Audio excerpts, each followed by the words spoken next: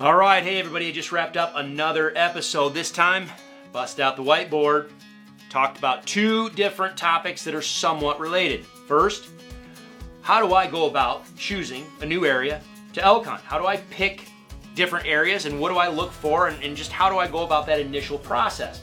Now, I didn't go into the weeds totally on that topic, but I covered it pretty well.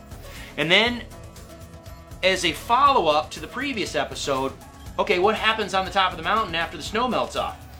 How do different mountains and the different characteristics of different mountains affect vegetation quality, elk movement, etc., in years where maybe we have a lot of rain versus in years where all of a sudden we don't have any summer rain, all right? So if you are interested in that, you think you might be able to use some of that information, well, check it out. Check that there. All right, so let's tackle a couple of questions that have come in recently that always come up every year.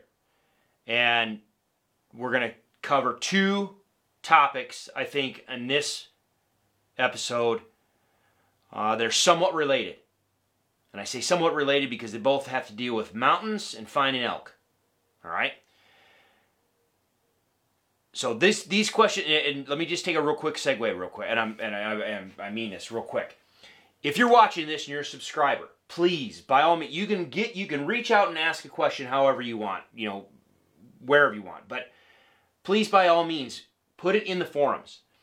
Now, I know our forums don't get excessively hammered with activity.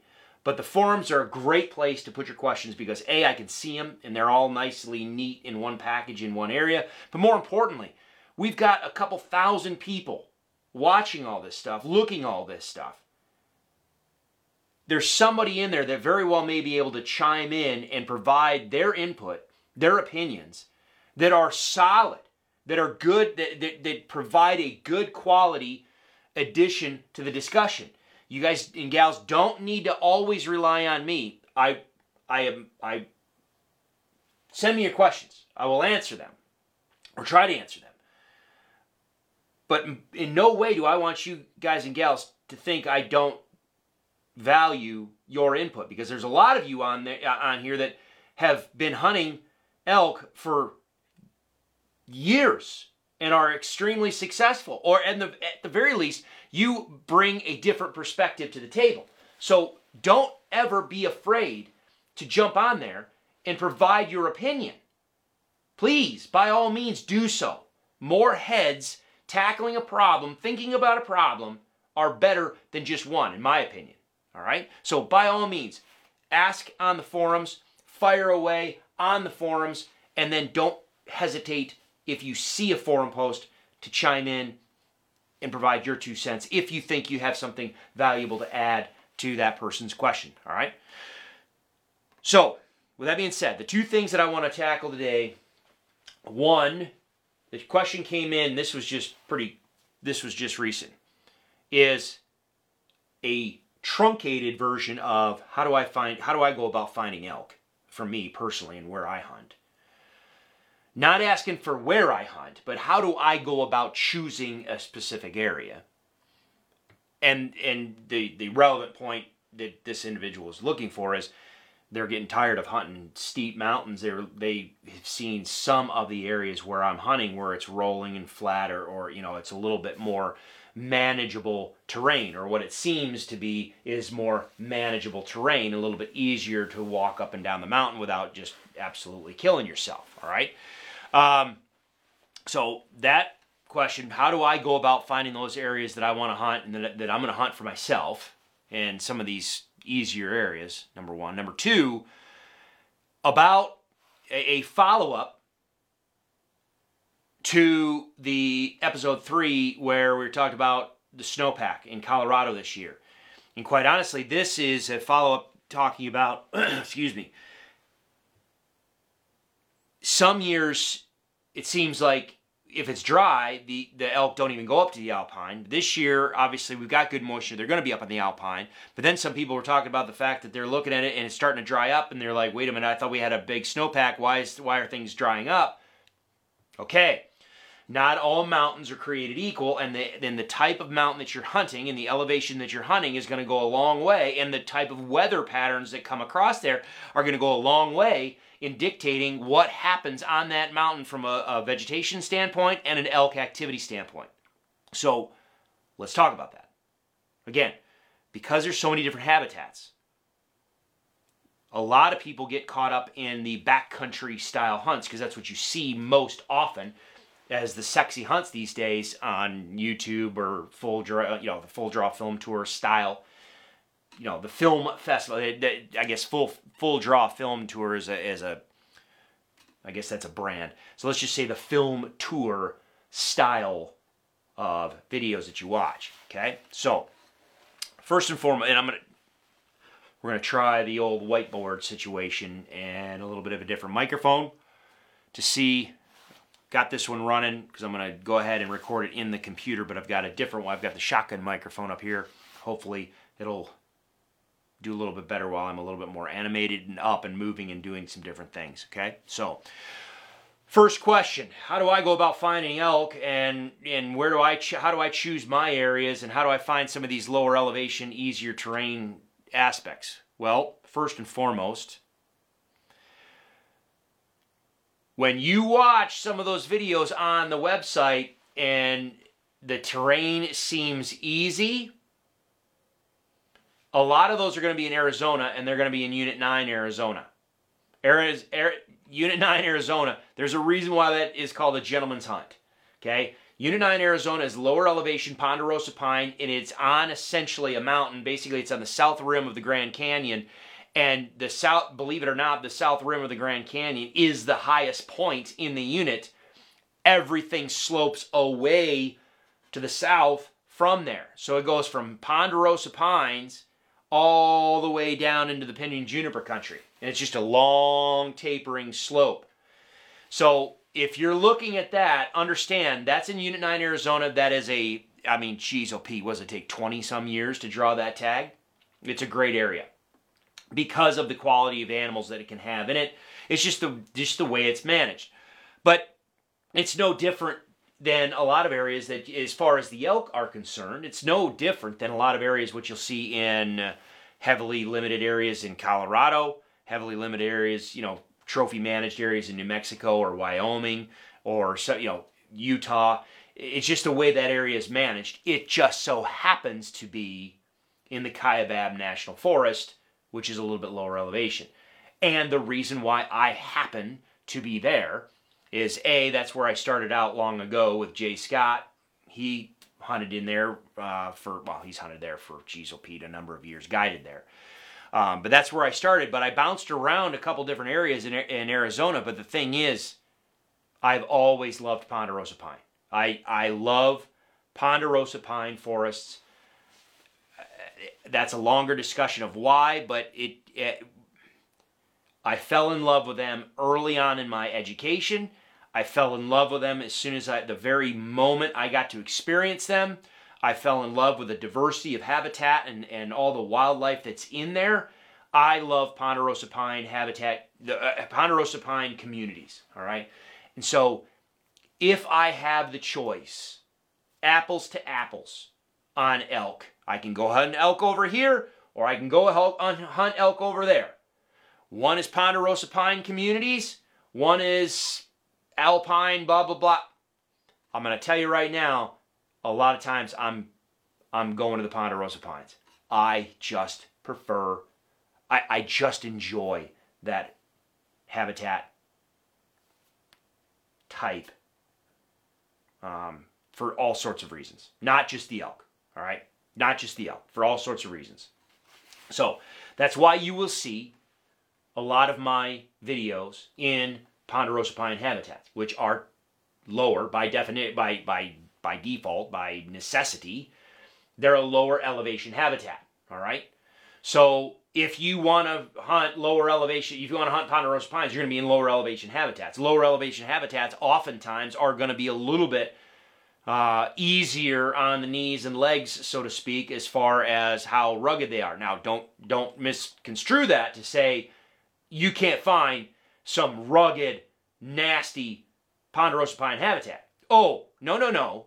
Because a lot of that habitat ends up being in this canyon country. And I mean, you can, Southwest Colorado, you can get some places where, yeah, you'll get on those mesas, you get up on those tabletops, you get up on the tops of those ridges, and it's beautiful walking. And as soon as you start to drop off the side of that ridge, she just goes off, like right now.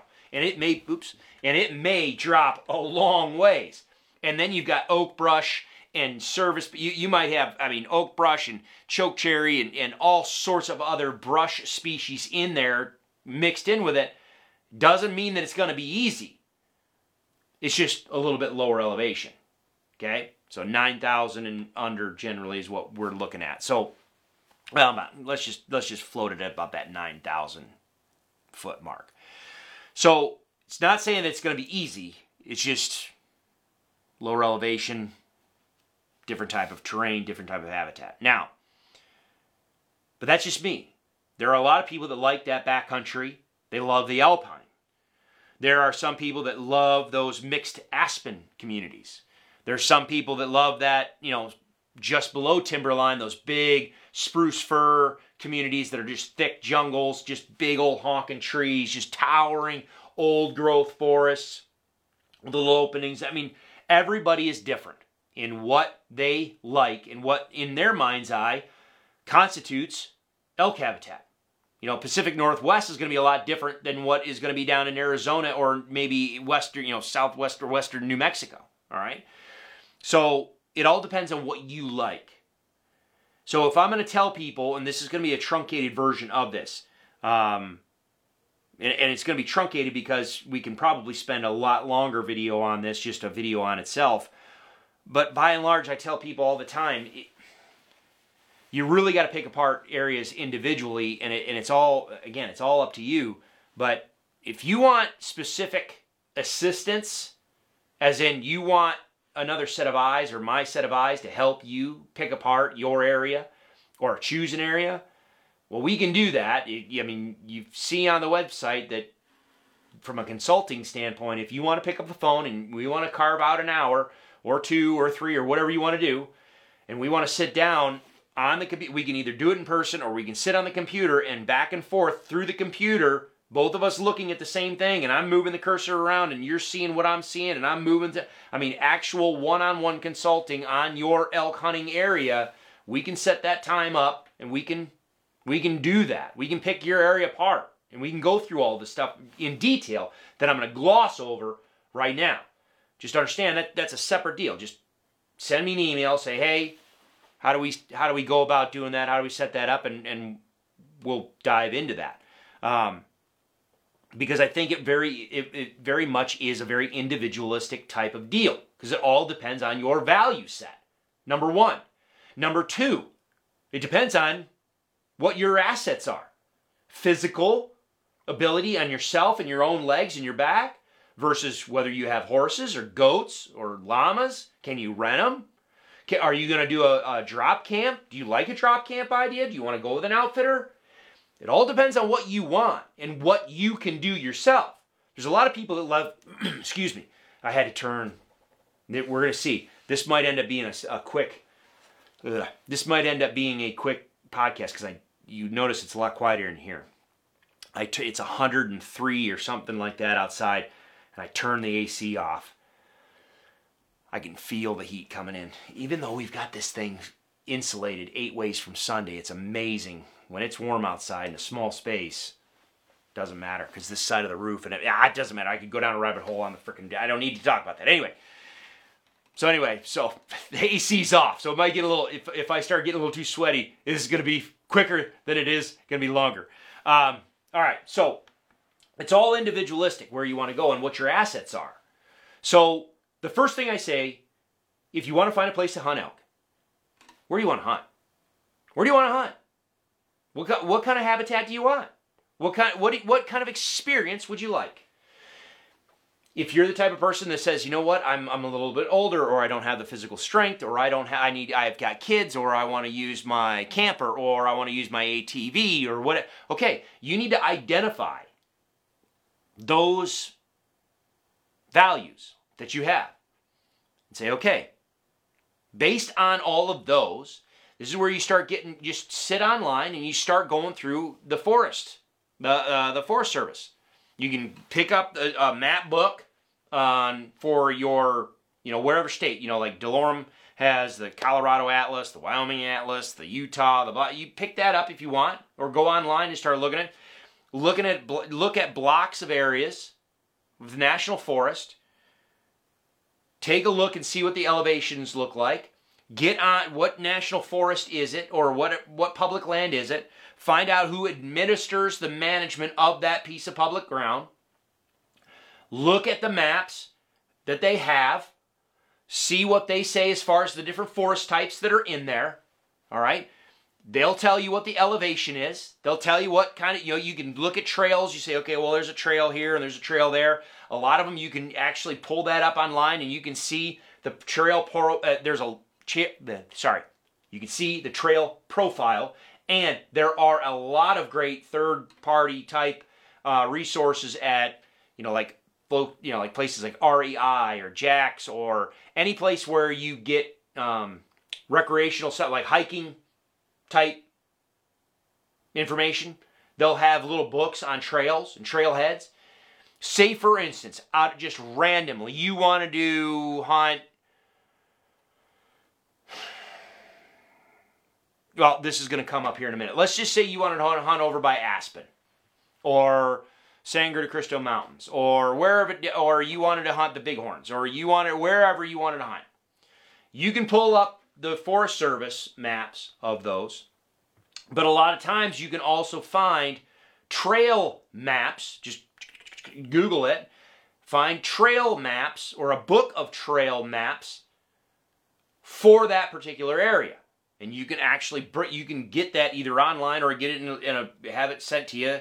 You can go through there and they'll say, okay, here's this trail, here's the trailhead. This is what the trail profile looks like. This is the type of trail that it is. There's so much information you can pick apart on public ground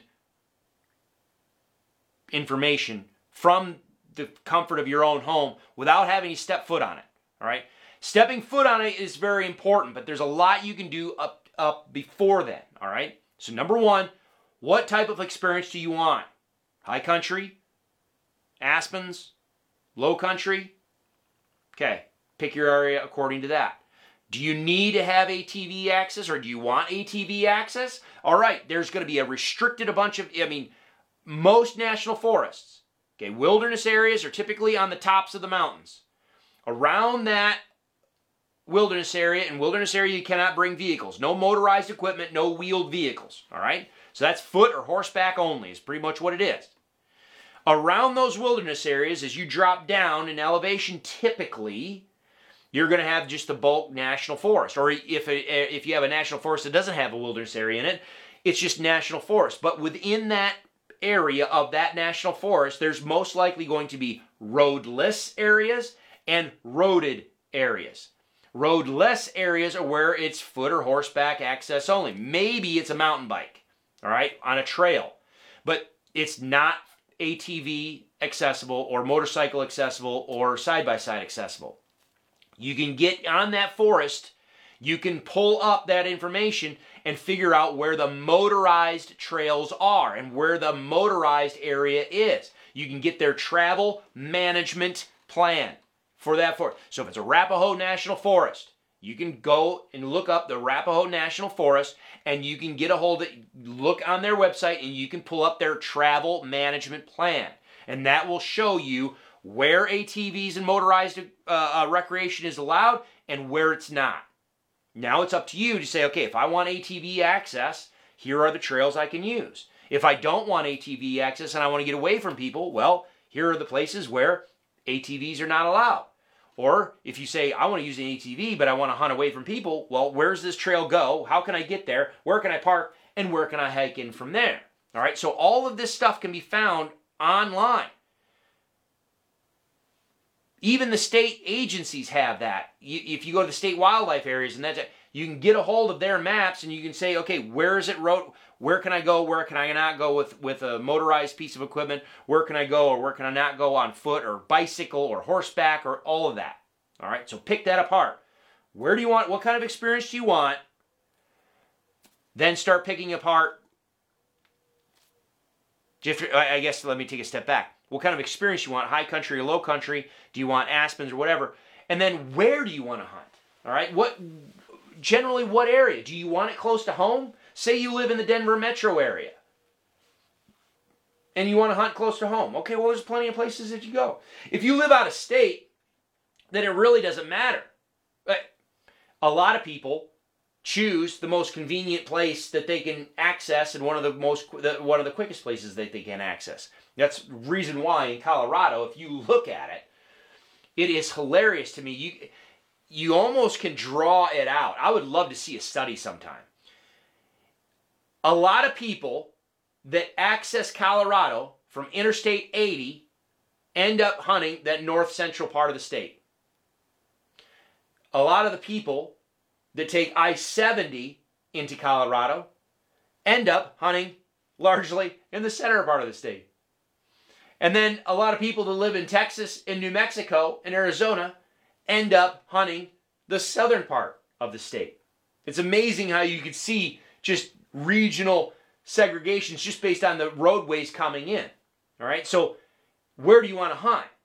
Do you want an absolute as remote as possible to where maybe the only town access, the only service, hold on, the only service support that you might have is a tiny little town? Or do you want to have a bigger town around you? Do you want to have multiple towns around you? Do you want to have a hotel? Do you want laundromat? Do you need grocery stores? Do you need all that support structure? Fuel? Do you need all that support structure? Or are you self-contained? So choose where you want to hunt. How far away from home? Where do you want to go? You can get a hold of the state agency is going to have the information on what the elk herds look like. All right. Some areas of the state have more elk than others. Some areas have different management planning. I will say this is where a service like Go Hunt is awesome. I'm not going to lie to you. I use it from time to time. Go Hunt is awesome because in one website, yes, it's going to cost you about $125. Is it $125, $150? I don't even remember what it is anymore. Sorry, guys. It's going to cost you some money. But if you do it right, it's a 12-month membership. So if you do it right, you can go in there. So say Colorado's application period is done. You got to apply by beginning of April. But Arizona and that type of stuff, that all is in February or whatever. Well, you get your first year, you become a member at the end of March. You can use it for Colorado. Come back the next year, you can use it for all the others. I mean, you can get, if you do it smart, you can get some longevity to your membership. There's all sorts of promo codes out there. I know if you listen to Jay Scott podcast, Jay Scott Outdoors, and his podcast, or follow him on his social media, he always has a promo code for Go Hunt. All right, so you can get a little bit of money off of it. All right, but GoHunt.com and places like that are really good because in one place you can just click on that unit. What can I learn about? Okay, so the population is 3,000 elk and the bull-to-cow ratio is 25 bulls per 100 cows. Awesome. Okay, what about this area? Okay, that only has 1,000 elk, but the bull-to-cow ratio is, if there's 50 bulls per 100 cows. Okay, well, there's fewer elk, but there's a hell of a lot more bulls per. Then you go this one. All right, what about this area? Holy that's what? The herd is 15, 20,000 elk? Holy moly. But the herd ratio is 10 bulls per 100 cows. Okay, you can start picking that stuff apart with those type of resources. I'm telling you, folks, there's so much information out online now. It's crazy. What type of experience do you want? Where do you want to hunt? Where? Go on some site like Go Hunt and then start picking. We're going to say, I want to go north central Colorado. Okay, fine. If you want to go north central Colorado, get on Go Hunt or whatever, and then pick apart the units in north central Colorado that have the juxtaposition of the resources or the experiences that you want there. All right? And then settle on a spot. At this point, again, you can get all the topo. I mean, Google Earth. You can, I mean, geez, oh Pete, there's so much. There's so much that you can access. From GoHunt, you can jump on, once you settle on that area, you can go to Google Earth, or you can just go with a Forest Service site and start looking at their mapping, but you can go to Google Earth, bring that area up, start laying stuff down, tilting, moving it around, seeing how tall are these mountains, is it nice rolling, what is the elevation, blah, blah, blah, what is the habitat type, that's going to all be in the Forest Service type or side if it's National Forest. Their management plan, their recreational plan is all going to be on there. It's going to give you all this information, all right? At this point, once I've started narrowing down, okay, I want to hunt the central part of the state. I don't know if I can hunt the wilderness area. I'm just a little bit leery of going that far, and I don't know if I can get stuff out. All right, so I want to but I don't want to have a lot of people. I don't want to have a lot of ATVs and everything else. You know, I don't want to have a lot of people around. All right, so I want to pick, and I kind of like to stay towards maybe that middle part of the state. All right, so we're talking not necessarily a wilderness area, and we're talking about roadless area, and in the middle part of the state that gives me some resources. Okay, then I go to GoHunt and I start picking apart these units, these over-the-counter units. If I'm choosing an over-the-counter unit, I'm going to start going to GoHunt, picking apart these units, and I'm going to learn about what the elk population looks like in here and what the herd rate, what the herd dynamics look like. Now, you can get that information for free from the state agency. You just might have to hunt and pack and pick stuff apart. Places like GoHunt.com make it so much easier. I'm telling you, just click, click, click, boom, it's right there. That's what they do, all right? So once I figure out, this unit seems like it fits everything that I want. All right.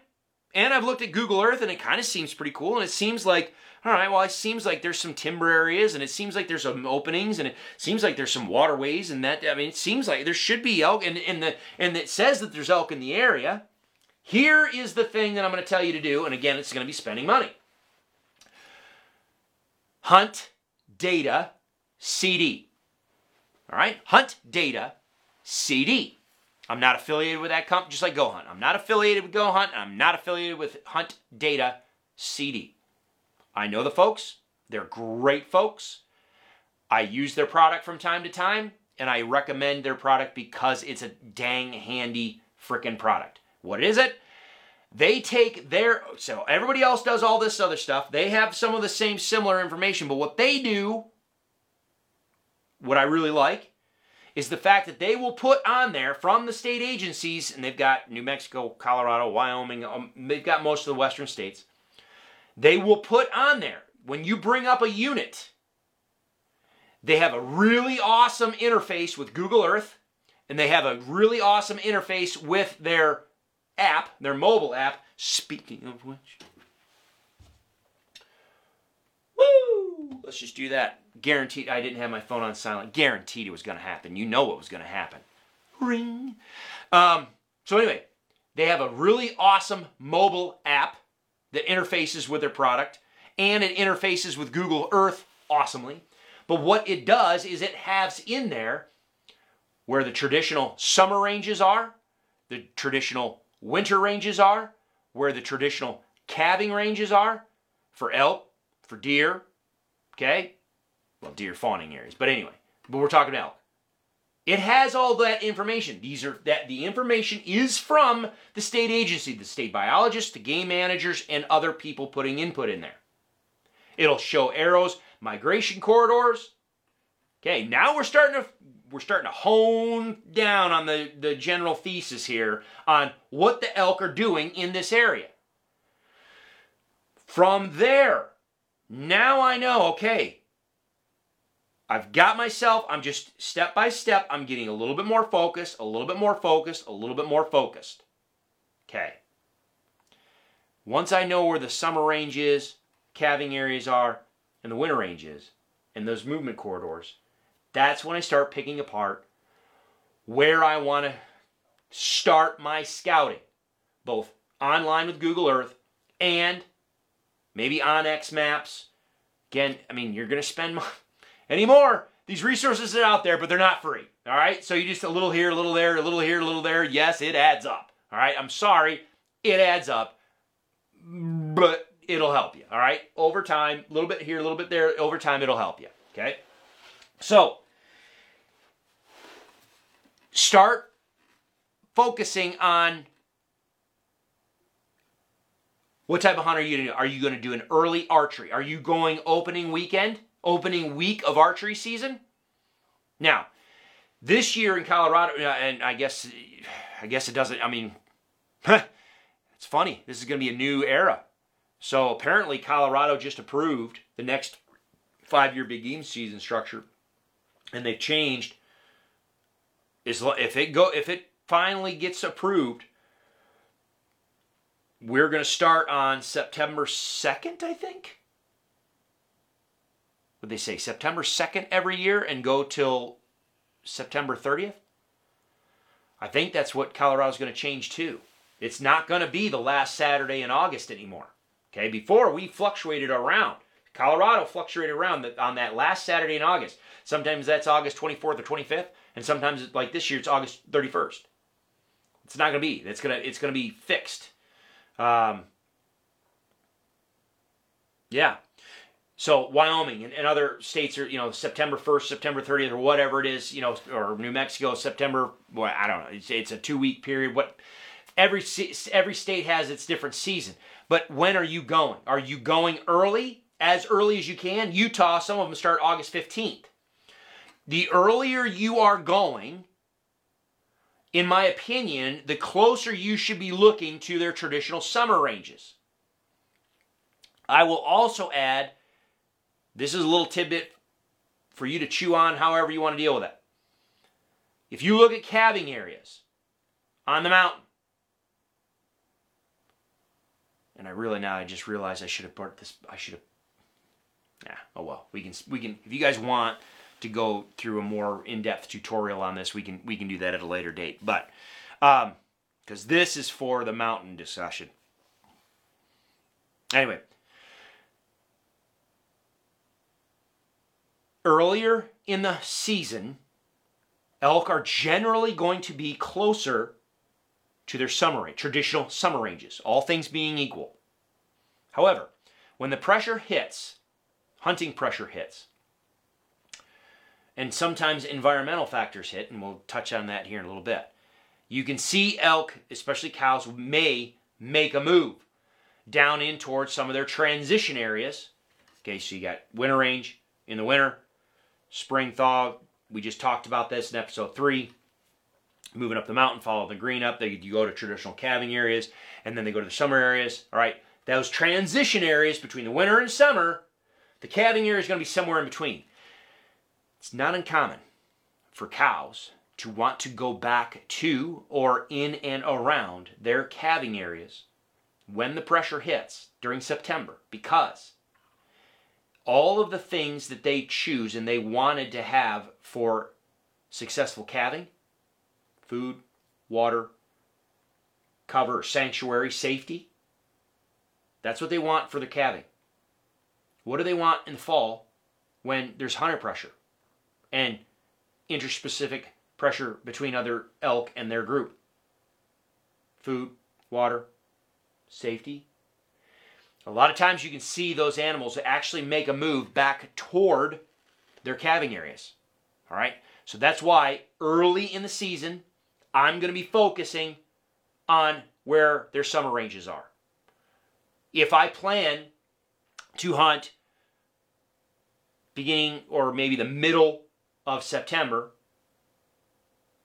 maybe I start focusing on the heart of those transition areas and maybe around those calving areas.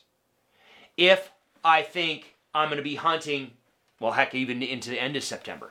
If, however, I think I'm going to be hunting end of September, or I'm going first rifle, middle rifle, whatever, I'm going to start hunting into October, then I'm going to start with those transition areas and I'm going to start going a little bit lower. Again, all things being equal. If it's been a wet, warm fall, okay, then maybe the vegetation is doing well, and we're going to talk about this aspect on the mountain here in a second, but just as a quick segue, if the weather and moisture in the vegetation has been such to where it might be keeping those elk high, okay, then I'm going to shift and I'm going to adjust. But if all of a sudden the weather comes in and starts pushing stuff down, okay, then I'm going to adjust. But overall, in generalities, the earlier in the season I go, the closer I'm going to probably crowd those summer areas.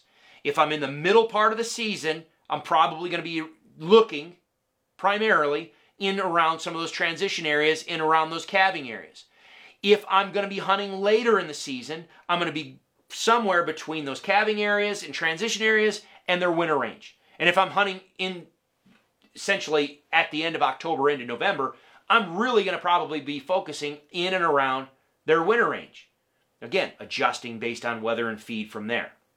Hunt Data CD, their product, allows you to see where those things are very, very easily, interfaced over interacting with Google Earth.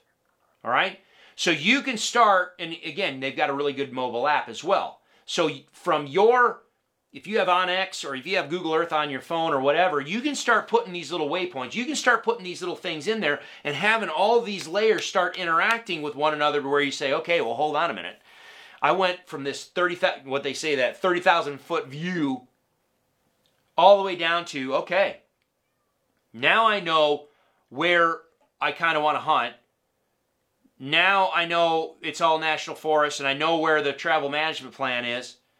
Now I know where the summer range is and I know where the transition is or the winter range is.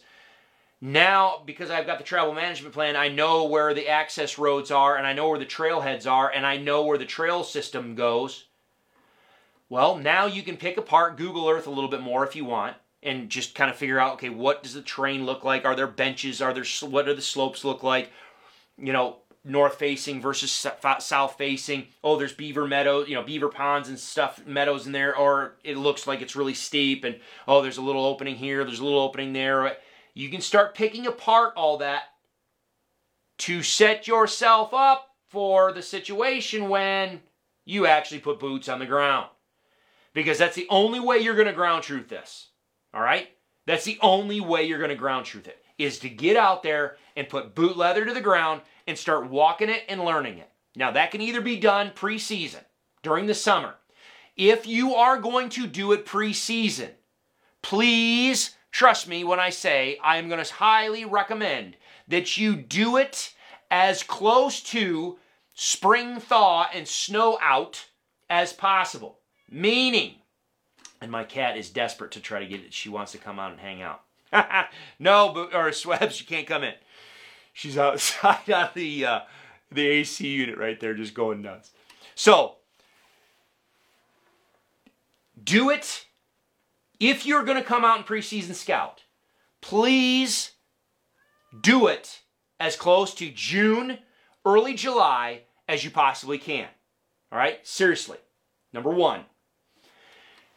As that snow melts, everything's mashed down, but nothing has grown in, nothing has changed on the landscape since when it got basically trapped in that snow in the fall. Now, avalanches notwithstanding, all right? So if you have a bad avalanche year like we did in 2018, early 2019, okay, that avalanche chute that just came down through and just wiped out, okay, sure, it modified the landscape. But by and large, everything else that's been out on the landscape has been trapped under snow and is now preserved for you to look at. Droppings? Sure, maybe you don't see fresh droppings right now, but you can see where all the droppings were from last fall and before it snowed. That wallow is going to be an open hole. Probably at this point, it's going to have an open hole of water. And you're not going to have a whole bunch of grass growing in and concealing it. Because there are some wallows that elk will make seasonally that are just in a wet meadow. To where you give that 2 or 3 weeks, you start going into July or the end of July, the grass may be this tall and it's completely choked it out. You didn't even know there was a wallow there. So if you can get into your area to scout, as soon as the snow has gone or as the snow is leaving, I think a lot of times you can pick apart a lot of information that you will not get end of July into August. Okay? I will emphasize this especially for folks that are going to be scouting in and around the summer range. If you're planning on hunting some of the higher elevation stuff, now granted, some of the higher elevation stuff you may not be able to get in there until the beginning of July or middle of July. That's fine.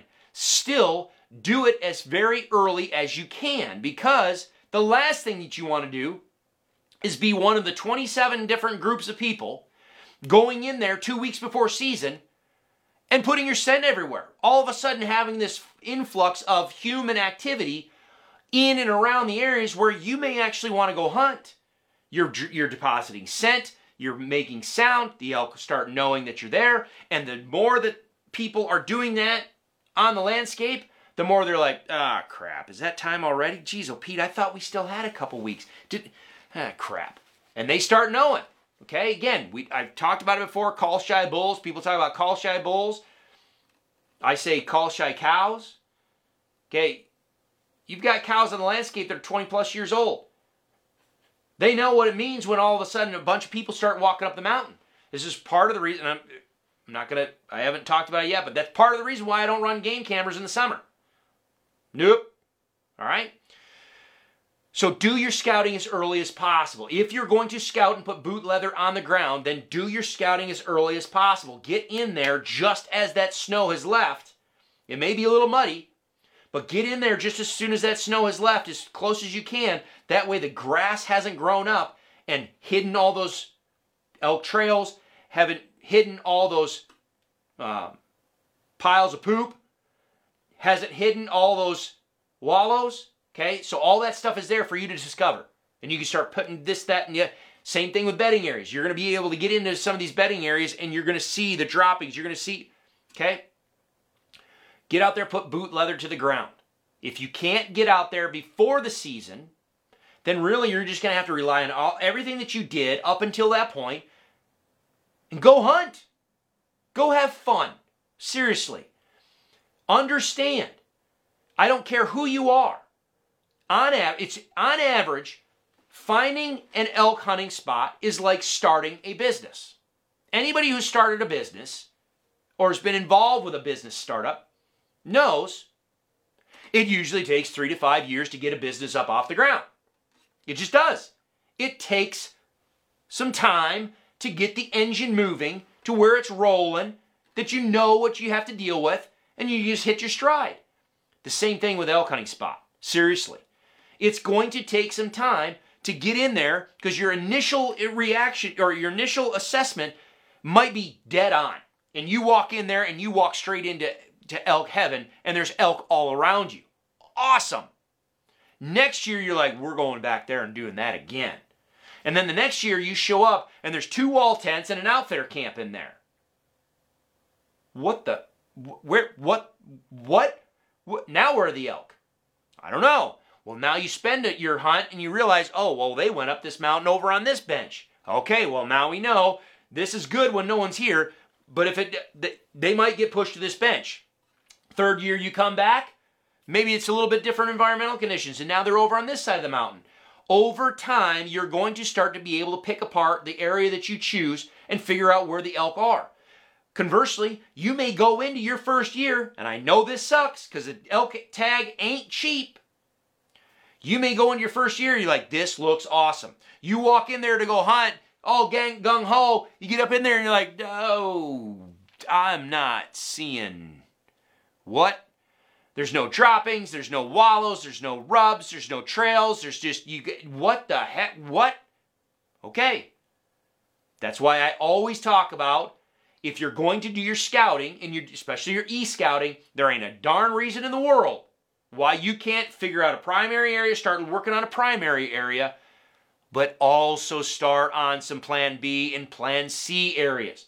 This is the area that I want to focus on. This is awesome. This looks really good. But this area over here doesn't look too bad either. So, okay, well, let me let me kind of keep that in mind for a plan B, but I'm going to go here. This is where we're planning on rolling into camp for our first day of hunt. This is where we're going to go. And you get in there and you spend a couple days and you're like, wait a minute, this is not what I thought, and I'm not seeing anything. Maybe your plan B area is where you need to head to. Now, that brings me up to another point that I just want to make real quick. I see a lot of people spend, and you can see this on some YouTube videos lately, some popular YouTube series, where people just boom, boom, boom, boom, boom, boom, and they're just cranking across the landscape. Okay, you can do that if you have the physical fitness to do that. That's fine, but understand, you may come into an area that has plenty of elk, they're just not vocal. Folks, I'm telling you, this is why I preach it. I know, people have told me this. Okay, I'll own it. I preach it. Okay, I believe it this much. I want to go into the Valley of 10 Bulls, the proverbial Valley of 10 Bulls. And I want to have the game plan and the tool set and the ability to work all 10 bulls that are in there. However any one of those bulls wants to be worked. I don't care. If bull A needs just some subtle finesse and he's going to come in dead quiet, I give two shits. I don't care. I'll stick him just as happily on opening morning with him coming in silent, standing 14 yards in front of me, as I will if I went across that mountain, found that bull that was bugling, and at day 7 of my hunt, called him in, he screamed in my face, and I shot him. It all depends on what your value set is, obviously. But just understand, if you pioneer into a new area, if you're seeing tracks, if you're seeing droppings, if the wallows look like they're being hit, understanding, you need to look for bear tracks, okay? Make sure if you just see a muddy wallow, you're like, oh, it's hot. Now, make sure it wasn't a bear. But if that wallow is torn up and there's mud flung everywhere, and it still looks like it's pretty fresh, okay, are elk around? If elk around, slow the hell down, all right? Take a minute, pause, slow down, and start picking it apart. Again, it's going to take you some time to develop your area and understand how your area works. Now, if you've just taken a week and that's all you have, then okay, maybe split your week up. Maybe you go, say, 4 days and 3 days. Say 4 days, we're going into our primary area. And if we find elk, great. Then we'll camp, then we'll stay, and we'll work them. But if we give it 3 or 4 days and we've picked this frickin' place apart and we haven't found a track, get the frickin' hell out of there. Go to your plan B area. Or at the very least, go up and over the mountain. Hit the next trailhead, go up there. All right? Again, we're going to talk about the mountain and moisture and all that type of stuff here in a minute. But at least give it a little bit. Don't go bombastic up through your area in 1 or 2 days and be like, we're out. If you're finding, slow down so you can detect the sign. And if you see sign, slow down and work it. Okay? You may be running past elk trying to find elk. You don't need to do that. All right? Or, you can if you want to. But again, there's an elk there. And all I need to do is slow down and figure out, wait a minute, they're here. They're just not saying anything. But that wallow's there. And man, I know I smell them every now and then. Maybe I take a day or 2 and just see what's going on in the area before I move on. All right? But it's going to take time to develop your area and really learn it. That's why I don't tell people just to bail on an area too soon. And too soon being within your hunt, but also year to year. So if you've done your research, all the numbers are there. Everything seems to jive, but you went into this area and you didn't see squat. Evaluate the year and the weather and everything else.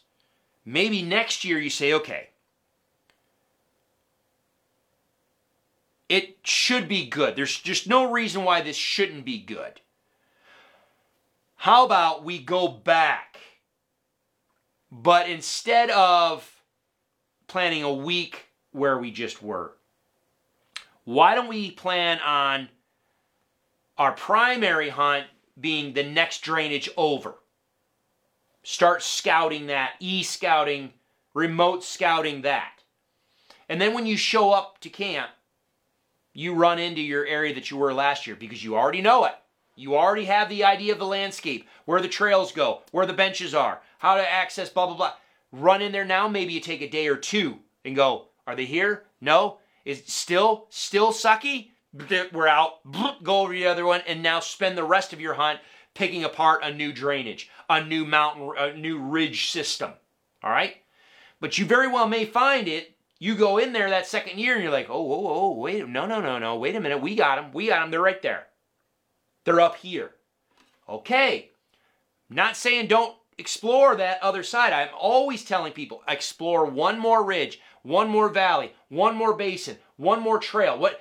Always expand where you're looking when you're putting boot leather on the ground from year to year. So don't just necessarily give up on again, let's just say that last year was your first year in a spot. You went in there and it wasn't what you hoped it was going to be. If you did your research, like I just talked about earlier, and it had everything there that should make, the agency said there's a bunch of elk in there, this is what the bull to cow ratio looks like, this is the type of terrain and everything that I wanted to be in, and this is where the summer range is versus the transition range, blah, blah. I know all those things. It looked good. It should be good. If last year wasn't what you'd hoped, keep in mind, last year was a drought. This year may not be a drought. And I say may not. We're going to get into details, but maybe it may not be a drought, and quite honestly, it may be a mud bog with as much water that might be in there. That may completely change the entire dynamic of your old spot, the spot that you were in last year, the spot that you were pissed off about or disappointed in because it didn't have anything. Don't be too quick to abandon something if you haven't given it time to see how those animals respond to different environmental factors across the years. Okay? Does that make sense? Hope that makes sense. All right? So, briefly, that's where that's the broad strokes. And people ask, how do I find elk? That's how. That's literally how. What kind of experience do I want? High country, mid country, low country. What type of access do I need? What type of access do I want? Motorized, unmotorized. In the past, I had 4 horses. We don't have those horses. We still have some horses, but they're getting older. They've got some injuries. We can't use them for packing out elk really anymore. So my high country days of way the frickin' hell back in there, that's out. It's out because I don't have the animals. I don't have the ability to do what I used to do way the hell and gone in the back, deep in the back country like I used to. I just don't have the physical ability to pull an elk 6 miles out on my back. Okay? So, what kind of access do I need? What kind of abilities do I have? And this is going to be my opinion. Unless you're a uber fitness junkie, I really think, in my opinion, most folks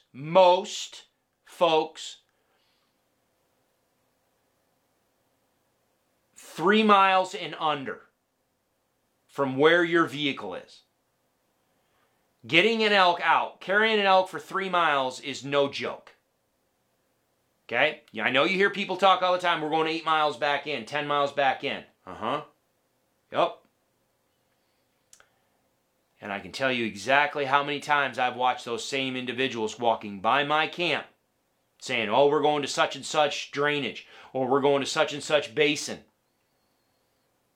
8 miles in, 10 miles in. And then 5 days later, I see them coming out with an elk rack on their back and the back straps. And then, or maybe one of them's got the back straps and the elk rack, and the other one's got a front quarter. And how many times I've heard a bear got it. You're full of shit. Excuse my language. You're full of shit. You got back there with your full camp and went, holy hell, this is a long way.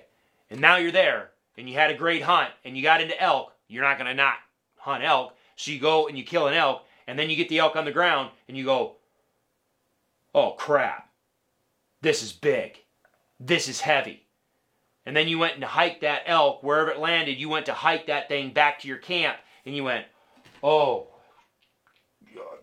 blankety blank. What I always say, words and phrases. Words and phrases start coming out of your mouth going, what the hell are we going to do now? Okay? If you are heavily focused on fitness, yes, you can go a lot farther. But if you are the average Joe Schmedley like I am now, 3 miles is going to punish you. 3 miles is going to hurt you. A mile, that's doable. Still not going to be fun, but it's going to be doable. 2 miles, it's going to start making you think. 3 miles, words and phrases. Words and phrases. All right? Now, remind me, if you guys are interested, and we can have a podcast on backcountry meat care, what I do to make sure the meat stays good while I'm shuttling it out. If I'm just, most of the time I'm by myself. But just understand that. Most average people, my recommendation, no more than 3 miles. All right? Just to get the meat out. And it's probably going to take you a couple days. Okay? So, there you go. Go through all that. Just go right down that checklist of what it, access the whole 9 yards. And once you hone in and get all the information that you can get from all those different places, it's going to take some boot leather on the ground. Whether that is preseason, scouting, or whether that's just, here we go, all in, buy the tag, show up at the trailhead with a bow or muzzleloader or rifle in hand, and here we go. Okay? It's going to take some time for you to learn that area and get it figured out. So don't give up on it extremely quickly. All right? All right, so that's that. I'll end it there on that topic. Oh, hold on.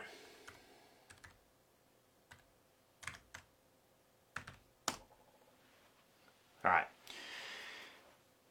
Bring up my notes, make sure that's not my notes. All right. All right. So, the second part of this was a question that came in, and this is, I'm synthesizing several questions, all right, because this always comes up.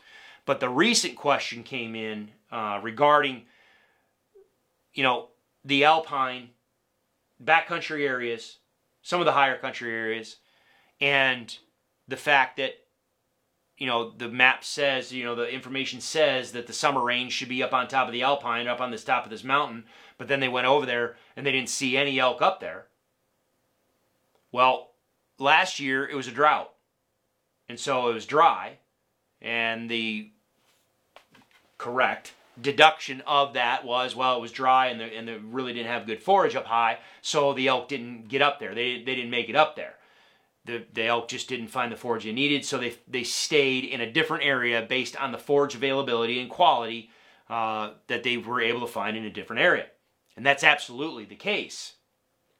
So other questions pertaining to that end up coming in about, well, why is this mountain different than that mountain? Well, I saw this in this area, and I saw this in the area. Okay, the different weather patterns are going to have a different effect on it. I've talked about this in videos in the past where that mountain gets rain, but this one doesn't. Monsoon rains in the late summer are by nature mostly thunderstorms. So yes, you can have broad expanses of clouds going over, but you've got these cells of thunderstorms dropping moisture. It can drop 3 inches of rain over there on that side of the mountain, go across the valley and over here, and it didn't get a drop. And maybe that side of the mountain has had 6 of those storms. This side of the mountain hasn't had a drop. You want to know what, and during the middle of the day, you're in the 80s, up in the mountains, maybe you're in the 80s, or maybe you're even pushing 90s. This side of the mountain ends up drying out like a popcorn fart. That side of the mountain is nice, lush, and wet. If there's connectivity between the two, well, okay, where are the elk going to go? They're going to go to the better forage. So that absolutely happens based on the rain and moisture cycle. But the other thing too, people need to understand too, is you can have different effects based on the type of mountain that you're on as well. All right. So there are a couple places, and let's just use. No, before I dive into that. Okay. So if we look at a mountain, I think it helps to imagine a mountain like a triangular sponge. Okay? So let's just draw. Oops. Triangular sponge. All right? This is a sponge.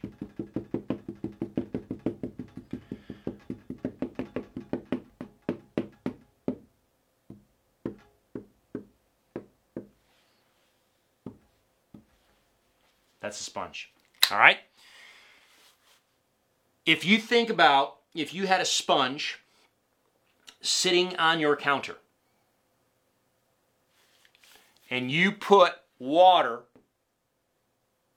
well, doesn't even matter. Let's just say you took the little sprayer on your little sink thing and you saturated this sponge. And then you turn the water off.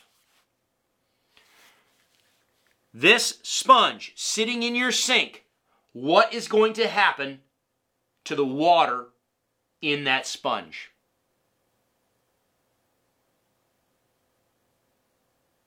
It's going to settle. Correct.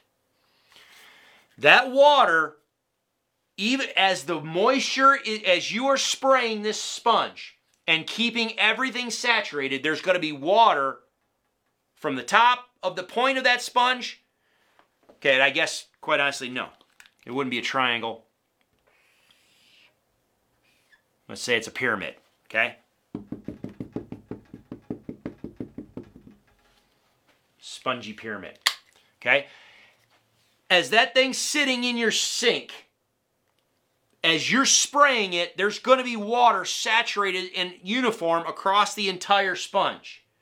But as soon as you let off that sprayer, that water is just going to, gravity is just going to start pulling the excess water off or out of that sponge. It's just going to start to settle. Now, at the bottom of this sponge, okay, down here, this is the thing. I hope you guys like this like I do, because this is why I get in the weeds on things, because there's so many little things. Remember back to your science days, capillary action? Yeah, pull that one out. All right, so at the bottom of your sponge, the way the sponge is, it might actually, not all of the water is going to just vacate the bottom of the sponge initially. The vast majority of the water, the weight of the water column is going to start to pull down. It's going to pull all that water out, and for a little while, there's going to be a little layer at the bottom of that sponge that stays really, really wet.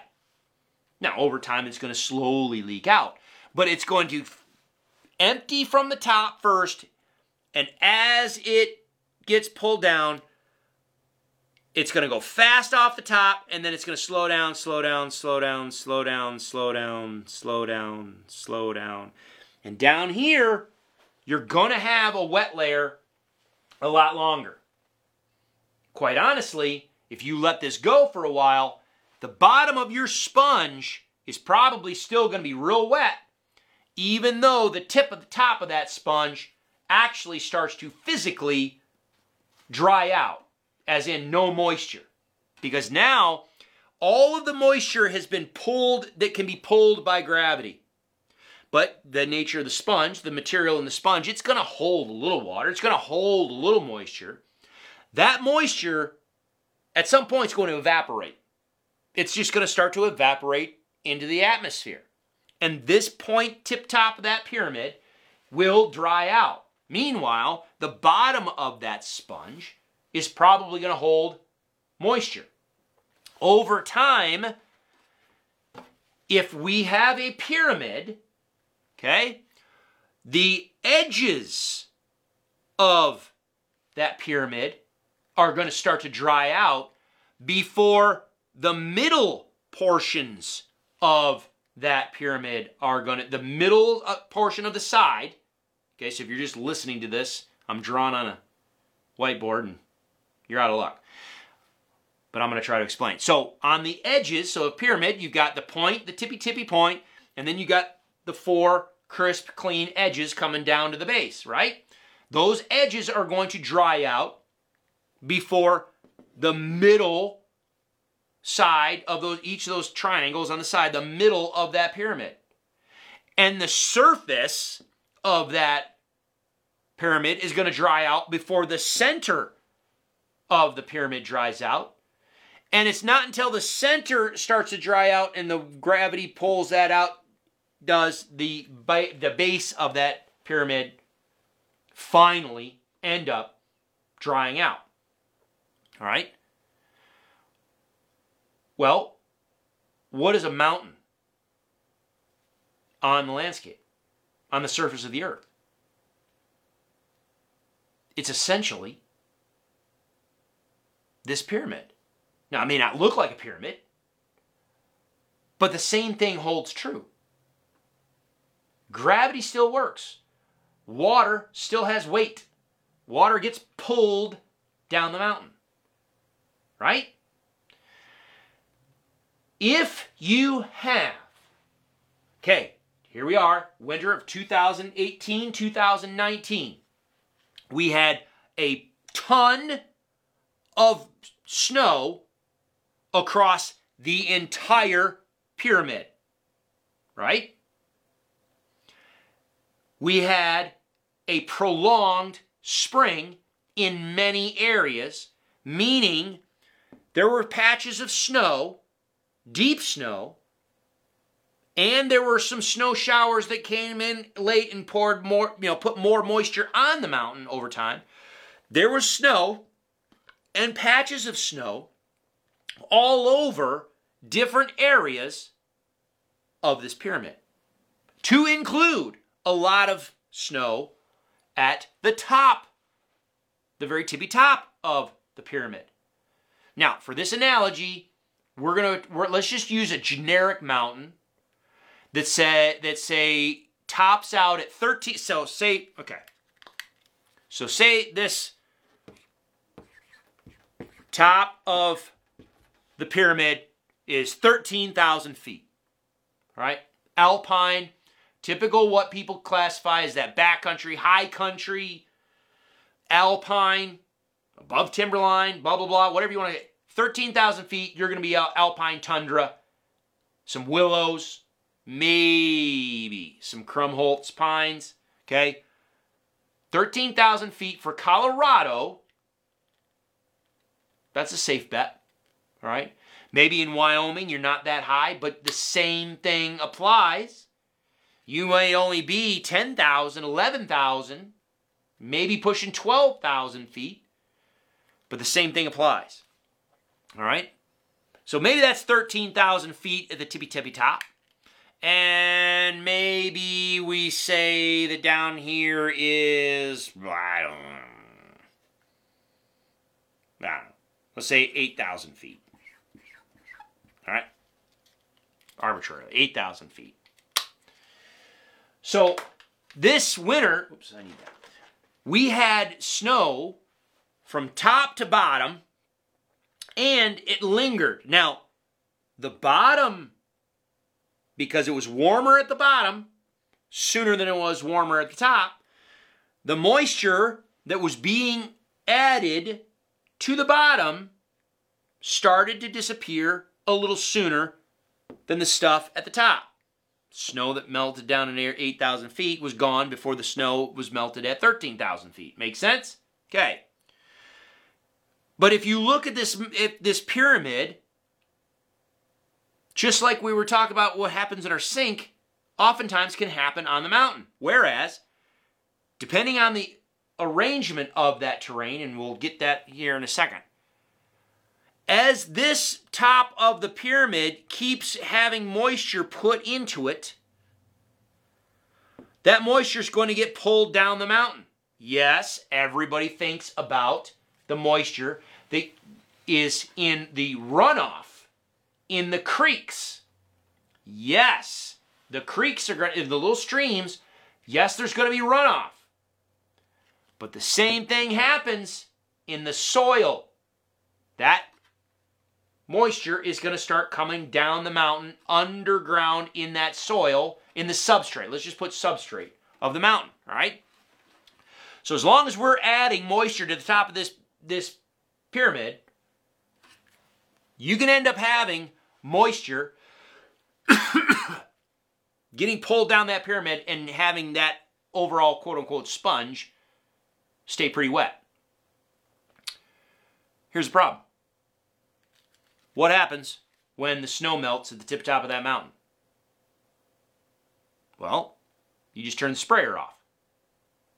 Now, there's no more moisture going in at the top. The exact same thing's going to happen. Once the snow melts, at this point, the top of that mountain is going to be relying on how that sponge, if you will, is made up. How absorbent is the tip top of that sponge? Meaning, does the tip top of that mountain have a lot of good soil, fine particulate soil, vegetative matter, root matter, old decadent, again, here we go. Let's just dive into it. If you ever had a range management class or a soil sciences class, you remember your A horizon, your good topsoil layer? Okay, does the tippy top of your mountain have a lot of fine soil substrate, or which can hold moisture for a longer time? Or is the tip top of your mountain rock, crushed granite, sand, to where the water just goes? It's gone. It's out. All right? The makeup of that mountain, the makeup of your pyramid right here, your sponge, is going to dictate how long, once you stop that sprayer, once you turn the sprayer off, once the moisture's gone, how long is that going to hold moisture?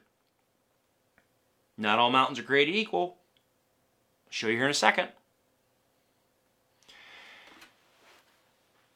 If you turn that water off, snow melt's gone. And then a month later, all of a sudden, there's a little rainstorm. Oh, there's another little rainstorm. Oh, there's a thunderstorm. Oh, there's another little, and here comes the monsoons. Essentially what you're doing with your sponge in your sink is you're standing there and watching that water drain out of that sponge, and then every now and then you just give it a little squirt.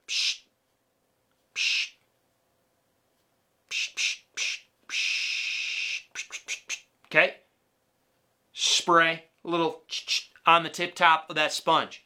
Well, a lot of times, if it comes frequently in these little spurts, it can just keep that whole thing wet. Just a little bit, a little bit, a little bit, a little bit, a little bit.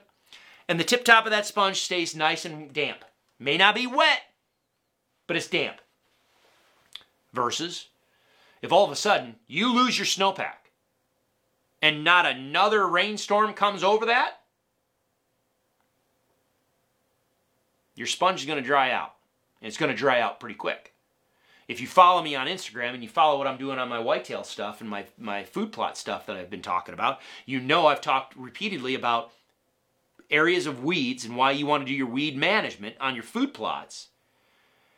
because vegetation will take a plot and grow itself dry. The more vegetation you have on a site, that vegetation is growing. All right, here we go. Let's go to botany. Let's go back to our biology class. Evapotranspiration. Okay, the processes inside a plant. Osmosis and other factors are pulling water into the roots. A differential gradient, really. You're pulling water into those roots. Those roots, the water is going up the stem of that plant, going out to the leaves. The stomata open up. That plant is going to transpire. That water vapor is going to go out of those leaves. The plant is going to use the water, and it's going to transpire water out of those stomata, and it's going to basically, like we breathe out our breath, humidity. Well, that's how plants exasperate moisture as well. So they're going to be growing, and they're going to be transpiring and sending water out of the soil into the atmosphere. The more vegetation you have on the top of that mountain, the faster that stuff is going to grow itself dry. Couple that with the fact that at 13,000 feet, most of the time you're not having calm weather. Most of the time there's going to be a wind, there's going to be breezes, there's going to be movement of air. The more movement of air you have, the more you just wick away that moisture, the faster it's going to grow itself dry, especially in those nice summer days. Yes, it's gorgeous weather up there. It may be only 70s during the high, maybe even high 60s during the high. But again, we're talking about alpine plants that are small of stature anyway, and there's a lot of them. And depending on what your substrate looks like, if it's just just crushed granite and gravel, there's not a lot of root mass in there to hold it. It can grow itself dry that fast. And you can absolutely see, and people have already started telling me that they are seeing this in some of their areas this year, 2019, coming off of one of the record snow years. Their particular mountain aspect, maybe it's a south facing, maybe it's southwest facing or whatever, the particular aspect of that mountain, the snow melted off, and they haven't gotten a stick of rain. And it's been nice, sunny. The vegetation has been growing great. But the vegetation grew great, and now it's grown itself dry, and now all of a sudden, the alpine doesn't look as lush as what it looked like before. Yeah. The high portions of the mountains really do need frequent moisture deposition. Because of the temperature at the top of the mountains, most of the time, the top of the mountains, the vegetation that is at the top of the mountains is considered to be a cool season vegetation, meaning it grows when the temperatures are nice enough for it to actually grow. It's got to be above freezing. Most of the time people talk about 60 degrees. Well, in this case, 40 to 60 degrees. It needs to be warm enough for the plant to actually grow, but it likes that cooler weather. But most importantly, it needs moisture. It needs moisture if it's going to continue to maintain leafy material, high quality leafy material, if not actively continually growing leafy material. Because if you watch your plants in your yard, weeds in your yard, grasses, spring, they're going to grow like crazy. They're going to throw up that little seed head. They're going to flower. They're going to go to seed. Most plants at that point either die. If it's an annual, they just die. Or they'll just kind of go dormant. They'll just kind of lay there. And then all of a sudden about fall, if all of a sudden the moisture and the temperature is right, they go, oh, I'll throw a couple more leaves out here. All right? That's at the top of your mountain. Most of those need moisture to stay actively growing. Once they go to seed, which is the first thing they're going to try to do, once they go to seed, if that moisture starts to dry up, that plant will just shut down and go dormant. Period. Which means if it's not putting any more resources into its leafy material, it may be trying to put resources into its roots. But if it's not putting resources into its leafy material, that leafy material starts to dry out. A lot of the nutrients start going away. It becomes a lot more rougher, a lot more lignin in it, a lot more difficult to digest. Okay, what did we just talk about in the previous episodes? Elk are going to choose the better forage on the landscape based on, taste, but how easy is it to digest and how much nutrients are they getting out of it. A lot of times that ends up being equating to taste, but not always. All right. So if you've got elk up at the top of you just, like we just talked about, you just looked at your mapping information and you chose an area, you're going to do a backcountry hunt. And you're going to go and you're going to hunt at between 11,000 and 13,000 feet. You're going to be up above timberline.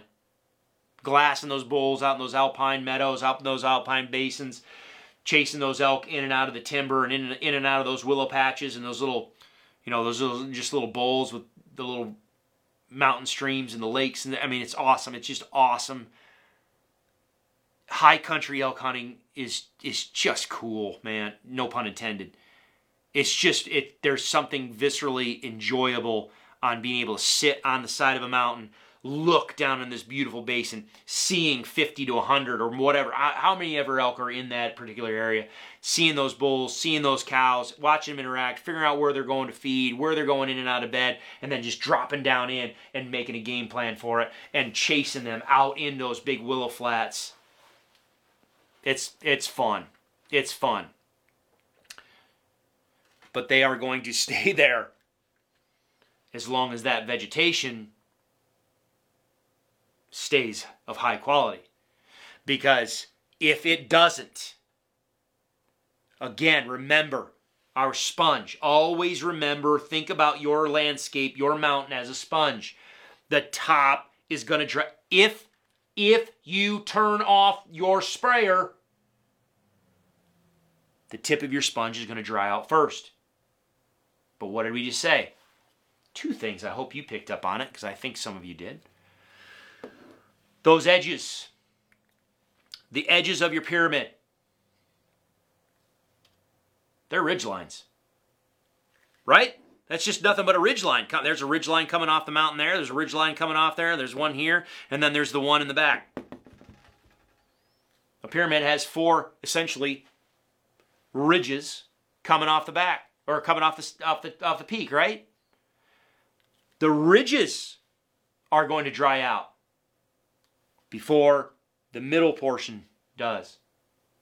And that's all going to dry out before the bottom portion does.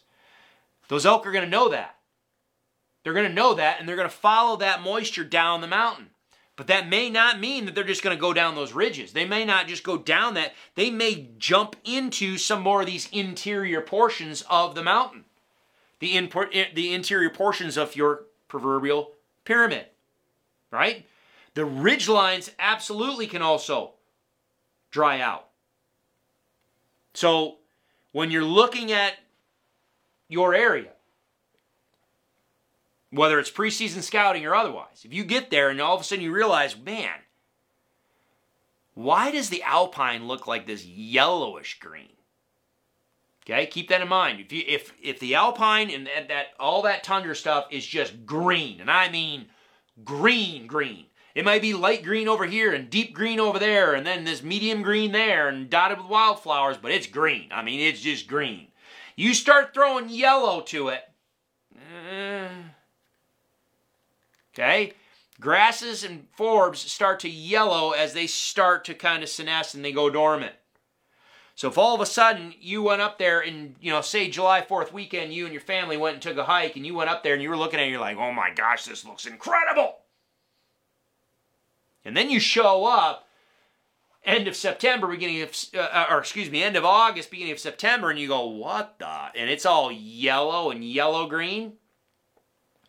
That forage just went to crap. Now, that doesn't mean that you're not going to find elk up there. If you've got a high willow component, willows can be a great forage for elk as well. And if you've got little tributaries, little creeks, and little, maybe beaver ponds and that type of stuff that have held. All right, well, let me just do this. Okay, I think you guys have the pyramid idea in your mind. Okay, you've got that visual, fair enough. Okay, let me draw you. Let me start drawing and segueing into the actual pictures of mountains. Okay. Because there's a couple different ways. Hold on.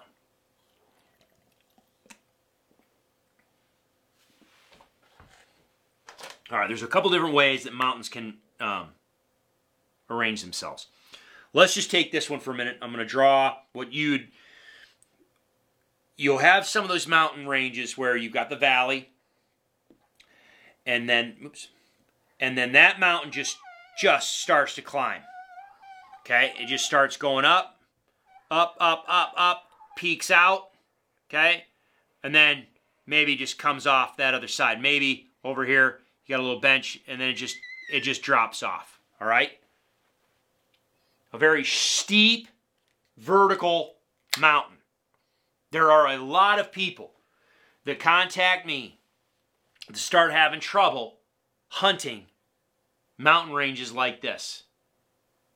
Because they went out and they scouted maybe over here on the other side. Maybe there's another mountain range over here. Maybe there's a road over here. Maybe there's a trailhead. Maybe there's a way to get over to where you can just glass across on this side of the mountain. Or maybe this is where you come in and you hike up, and once you get up to about tree line, and we'll just arbitrarily we'll say the tree line is here. Okay. The top 1/3 of that mountain, well, it's not 1/3, but you get the idea. The idea was supposed to be 1/3. So the top 1/3 of the mountain is tree line. So you can get up and you can glass up above that tree line, and you can see all sorts of elk up there. But then all of a sudden the elk just vanish. And a lot of times, I'll tell you, the elk will vanish one of two reasons. Either A, the pre-rut move. I talk about that all the time. Two, the pre-rut move. Once these bulls go hard-horned, make their way over to the cow-calf groups, the cow-calf groups start to bust up, and the cow-calf groups want to find their own little sequestered place. What did I just say a little minute ago? Sometimes they will move towards their calving areas for the rut. Well, they can absolutely do that. They may do that just simply because they need space from other elk. And so if you had, say, a very dominant bull and a group of dominant cows at the top of the mountain that say, we are staying here, and frickin' piss on anybody else and pound sand to anybody else, we are taking over this little basin. All right, on the right side of the mountain, I made a little bench up there. You've seen it. You'll see where the mountain peak comes off, and then maybe it just kind of bowls out for a little bit. Maybe there's a little lake at the bottom of it. Maybe it's just a little meadow, alpine meadow with a little creek going down through the bottom of it, and then all of a sudden it spills off and it drops off in elevation again. This oftentimes is where you're going to find those elk hanging out in that little flat spot. Maybe they're bedding just in the timber below that, but they come up and spend their time in that little hanging bench there, or that little tiny bowl, that little lake basin, that little small pocket tucked in the side of the mountain there, all right?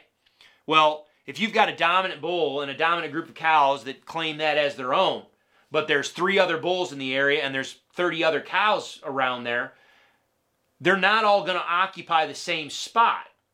Even if there's good moisture on the mountain, they're not going to all occupy the same spot. Behaviorally, from a dominance interaction, they're going to give themselves some elbow room. So the dominant ones are going to choose the best area.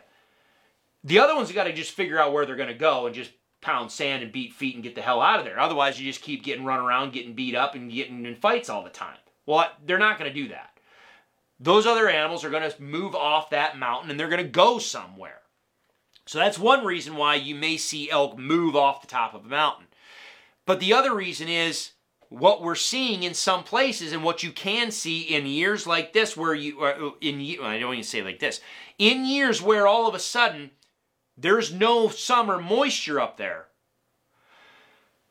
the alpine vegetation may start to go dry. And depending on what your terrain looks like, it very well could go dry quicker than another mountain across the ridge that maybe, I'm going to superimpose these, so it's going to be, that's with different colors, Chris. Here we are. So the blue one is your very steep mountains. Similar to what you see, again, I'm going to speak Colorado here, maybe like what you see in the Sangre de Cristo Mountains, or even maybe what you'd see in mountains like Aspen. You know, around Aspen, you have these valleys, and then that mountain just, it just goes right up. I mean, it just vertical, just doesn't stop until you're almost at 14,000 feet. All right?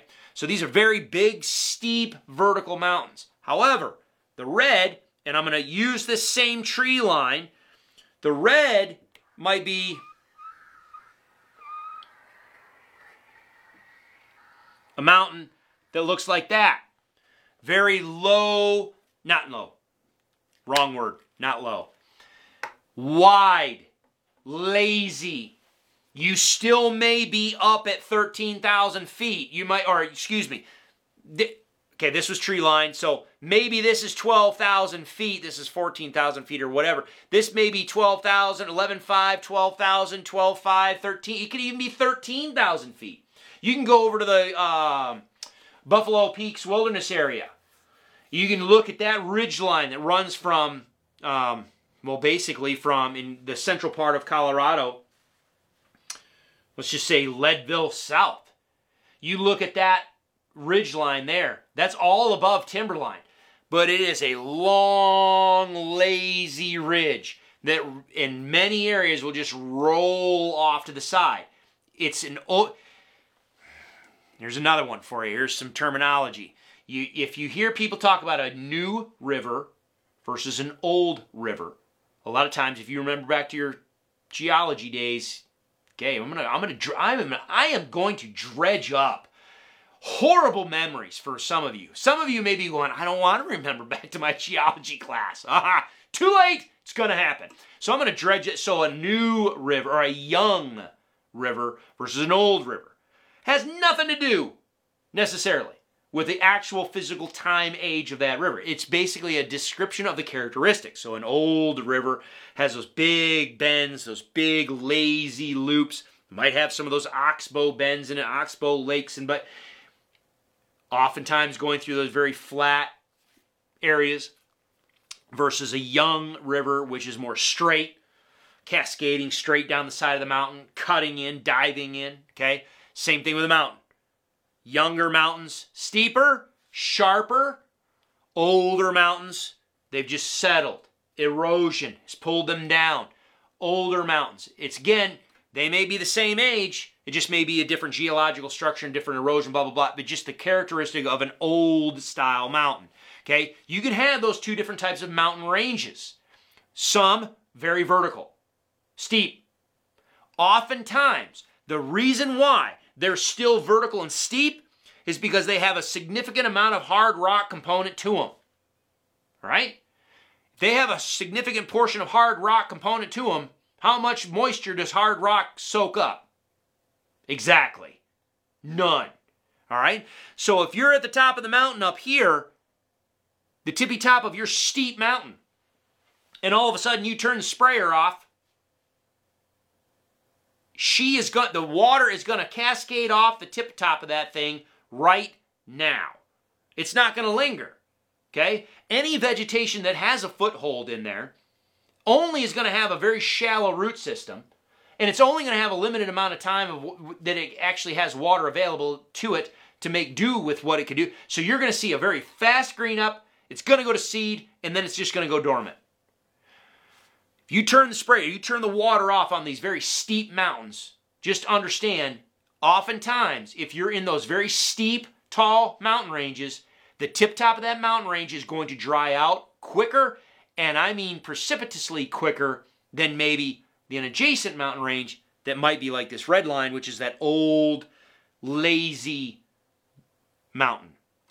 Oftentimes, mountains like this have eroded over time or have a geologic structure that is softer material. That's why they've eroded and kind of settled downward, so to speak. Oftentimes, you're going to see a different soil profile, and you can find in these more lazy mountain ranges a deeper soil profile, even at the top of the mountain, to where your root structure is bigger. You have more, and here if we want to consider the topsoil layer a sponge, okay? You know that the heart of the mountain is made of rock, and over the heart of that mountain is going to be this sponge layer, this soil layer. Different areas of that surface of the mountain are going to have different depths and different amount of water that it can hold. Rocky outcrops are going to hold 0. Those little flat, depressed basins that have all the willows and all the grass and all that runoff just kind of runs into pools and then moves off, that's going to have some really good soil structure in it that's going to hold water longer. So even though you turn both mountains, the water turned off in the summer at the same time. They melted off at the same time, and the summer rains just never showed up. Your flat, lazy mountains sometimes can actually stay greener and more productive longer simply because they have a better soil profile and they can hold moisture a little bit better. So, number one, that's why when you're at your sporting goods, the archery shop or at Walmart or wherever you are, your gym or whatever, and you're talking to your buddies, or you hear other people talking and one person's saying, oh my gosh, the alpine looks horrible, or the high country looks horrible, it's all burned up, the elk have all moved off. And you just got back from your hiking trip and you were just getting chewed on by mosquitoes and everything was lush and green and you're out there with your significant other picking daisies and la la la, and it was just beautiful. No, the other person isn't smoking crack necessarily, I guess. She may be on a completely different mountain range, a completely different geological structure that is completely different. Okay? And if those two mountains are sitting side by side, let's say the red line is just the other side of the valley from the blue, where are the elk going to go? Yes, now on the blue mountain, the steep mountain, like the Sangre de Cristos or Aspen or what, yes, sometimes those elk can drop down on these steep slopes. They can drop down these slopes if there's aspens in there and there's meadows and that type of stuff. If there's good moisture down low, absolutely they'll just drop down low, and you may find them a lot lower on the mountain than you would at the tip top simply because, the vegetation turned to crap in the summer. However, you know darn well, if you hunt mountains like this, you know darn well that sometimes there's just nothing down here either. And you can't find, where that means those elk are moving laterally up and down those mountain ranges, can move laterally up and down those mountain ranges, going from basin to basin to basin to basin to basin to basin to find the best vegetation. And sometimes if, say for instance, this right side of the mountain is a southwest facing slope, and this side, the left side of the mountain, is a northeast facing slope, it is not uncommon to watch those elk right up. I've watched elk at 13 and literally just below 14,000 feet in some cases. Mount Massive is one great example. You can see elk from time to time mid 13,000 feet.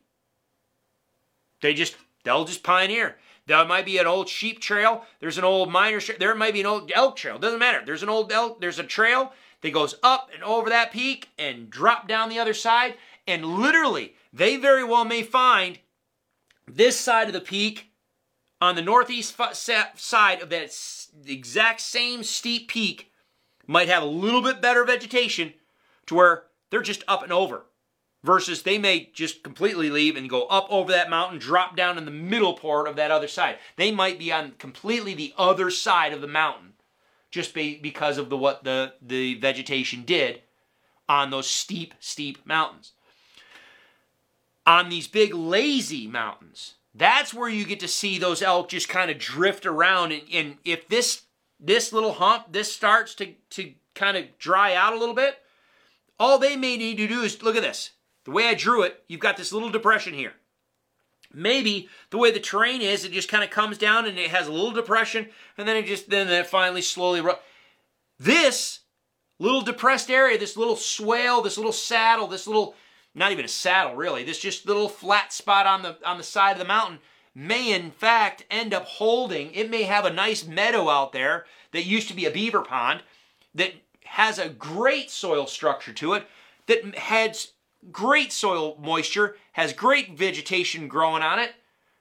They may literally may make a move of a half mile, drop down a little bit, utilize that, and they may just wander back and forth across this, almost like nothing even really happened. Because if you look at this mountain,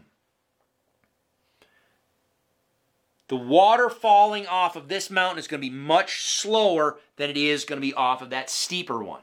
Again, oftentimes these low, lazy, big hump mountains have a little bit better, can have a little bit better soil profile, organic matter in that soil profile, fine-grained sand in that profile to where it can hold water a little longer. All right? So, keep those things in mind when you're looking at your mountain and you're looking at places to scout. All right? If you say I want a backcountry experience and I want these high alpine basins like this on the blue line here, these high alpine basins, okay, they're awesome. I'm with you. I'm with you. They are awesome. But understand, they are harsh environments. And more ways than one. Harsh environments in the fact that what we just talked about here, if it doesn't get rain, it can dry up and your elk can move. Flip that around. They're harsh environments for you. So if you don't get rain up there and you've already packed in, you're driving from Wisconsin and you hit the trailhead, which is at the bottom of the mountain, and you weren't paying attention to what was going on as far as a moisture and a rain cycle in your area on your mountain, and there's weather apps that you can do that with. If you weren't paying attention to how much rain it was getting, and you drove all the way from home, you get to the trailhead, which is the bottom of the mountain, you load up your 50, 60-pound pack or whatever you're carrying, you hike all that flipping way, and you get up to your little knob up here on the, and it hadn't rained. I hope you got water. I hope there's water there. There's been if you listen to the Cafaro cast, Aaron's talked about the fact where he's gotten up, where they've gone up for mule deer, and they've gotten to places where they get up there and the water is 1,000 feet, 500 to 1,000 feet below them. There's no water up there. Yeah, that can happen. All right? And again, if there's no water up there, the elk aren't going to be up there either. Most, by and large, elk are going to be utilizing areas where they can have free water each day. They need to drink. Okay? So, you may get up there and not find water, number one, if it's dry, which is going to suck, and that means you're going to have to figure out a plan B to drop down somewhere so you can get water and so you can figure out where the animals are. Flip side, if it is raining and the animals are up there, hopefully it's not lightning storms, because I'll tell you, brother, that is where you're just going to get just pelted with those just rocking thunderstorms. Lightning. All right, it can be brutal. And then if you're hunting later on in September, or if you get a cool early year, I've been literally, well, I wasn't personally, my buddy was. I hunted my high country camp 1 week, went, did other things. My buddy went back the next week and got snowed on, started raining, and then it turned to snow, and the snow started coming down so hard, so heavy, so fast, and so wet. He barely was able to get himself back to camp and get off that mountain because it literally was flattening everything. Those snowstorms can come in and just absolutely pummel you, all right? So they're harsh environments.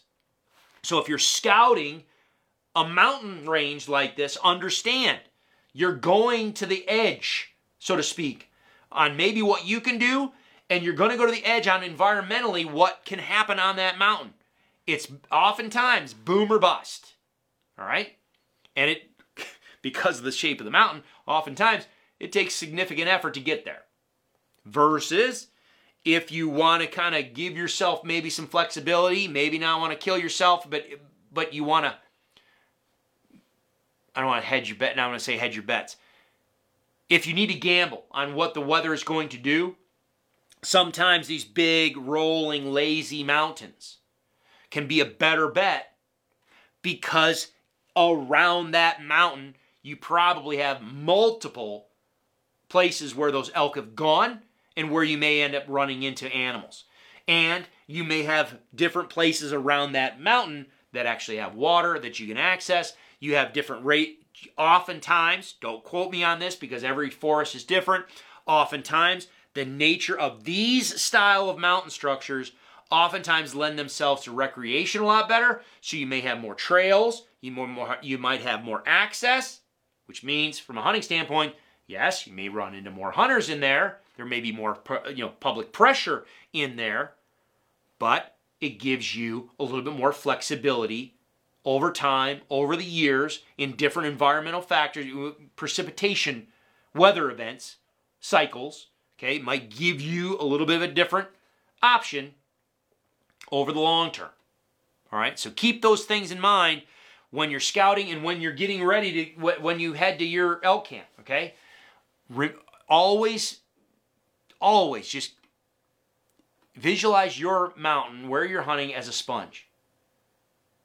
And just keep that in mind when you're figuring out what the water is going to do on your mountain and what the vegetation is going to do in response to what the water is doing. And then where are those elk going to go? Where can they go? What is the connectivity of these different areas? This area dries up, this one next, this one next, this one next. All right. We go back to what I said in the beginning, picking Plan B areas, Plan C areas. This is a great reason why I tell you to pick a Plan A and then a Plan B and then a Plan C. If your Plan A starts to fall apart from a vegetation quality standpoint, an elk activity standpoint, where is the likely next best place on the map? Maybe it's down in elevation. Maybe it's to the heart of the mountain rather than those ridge lines. Maybe they've moved up and down the mountain. Like I said, if you think about the San Pedro Cristo Mountains or even Aspen or some of the other big mountain ranges, yes, it might be steep, but this may be a long ridge that just comes out of the surface, comes right straight at you. It's just a long ridge in all these little finger ridges. So if you take your hand, okay, angle it with your fingers, so you basically make your hand into a 90 degree, okay, bend your knuckles, keep your fingers straight. The top of your hand is the ridge, and each finger coming down is a ridge, and you got those valleys up. So you've got all these little, that's why they call them finger ridges, okay? Got all these finger ridges coming off the mountain. Maybe at the north end of that range, it's getting pounded with rain, but the south end is brutally dry. Well, if there's connectivity and trails that connect those, the elk simply just may move laterally down the mountain just to get to the place where the rain is falling. But if the entire mountain range is not getting water, that's when they may drop off of that mountain, drop down in elevation. And then, in worst case scenarios, maybe if that entire mountain ridgeline range structure is not getting water, you might have some animals just move all the way across the valley and go up the other side if that is where you're getting better moisture. Same thing, they may go up and over just to hit a different aspect of that mountain. Maybe get to the more shady, cooler, wetter side of the mountain, which is generally those east and north-facing portions of the mountain versus those south and west-facing portions of the mountain that might be a little drier, okay? The elk are going to move. They're going to go where there's better forage availability and better water availability, okay? If you can dovetail that, if you can dovetail where they might want to move to with the information, like I said in the beginning, maybe calving areas, maybe traditional migration routes, movement corridors in some of those transition areas, the better off you might be. Yeah, and I haven't even talked about the public-private land interface. That throws a whole other monkey wrench into the whole situation anyway. Just in the fact that, yeah, sometimes in some of these mountains, like for instance the Sangre de Cristos, it's a great backcountry area, but the low elevation stuff oftentimes is butting right up against big private ranches. And those big private ranches, maybe they run cattle, maybe they run alfalfa, maybe they run agriculture operations. Guess where the animals are going to go? Yeah, they're going to go down and they're probably going to hit private. It's not even just Sangres. You can find that across the West. Wyoming, Montana, okay? People all the time are complaining about that public-private land interface and where the elk are going. Sometimes the habitat quality at the top of the mountain can push them or make them or cause them or encourage them to move and make that move sooner than what human pressure causes them to do. Just have to be cognizant of that, plan for it, have contingency plans, and yeah, monitor your hunting area now to see what it looks like. Now, real quick, I'm going to end this. Don't need to keep beating it to death. Obviously, this is talking about, I've been focusing on that stuff about the big mountains and alpine and above, above tree line. This is exactly the same if we're talking about a mountain range that's, say, 10,000 feet and under. The top of your mountain is the top of your mountain. That's the top of your sponge. Just understand, lower elevation, lower mountain ranges are going to be different based on the geological structure that they have. If there are a lot of crushed granite, okay, so there's places where you can, like, okay, let's round it, let's just bring it back, and I'll end it. I said I like ponderosa pine forest habitats.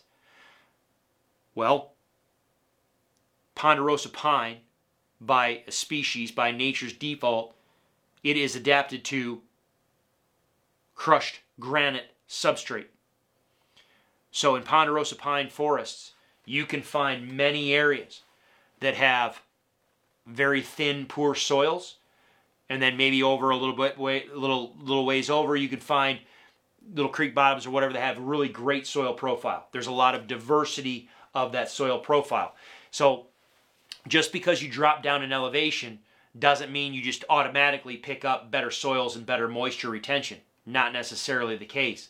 There's plenty of ponderosa pine forests that are just bone dry, especially if the top of the mountain isn't getting rain and the bottom of the mountain is, or the lower elevation in that area is also that where the ponderosa pine and oak brush type stuff is.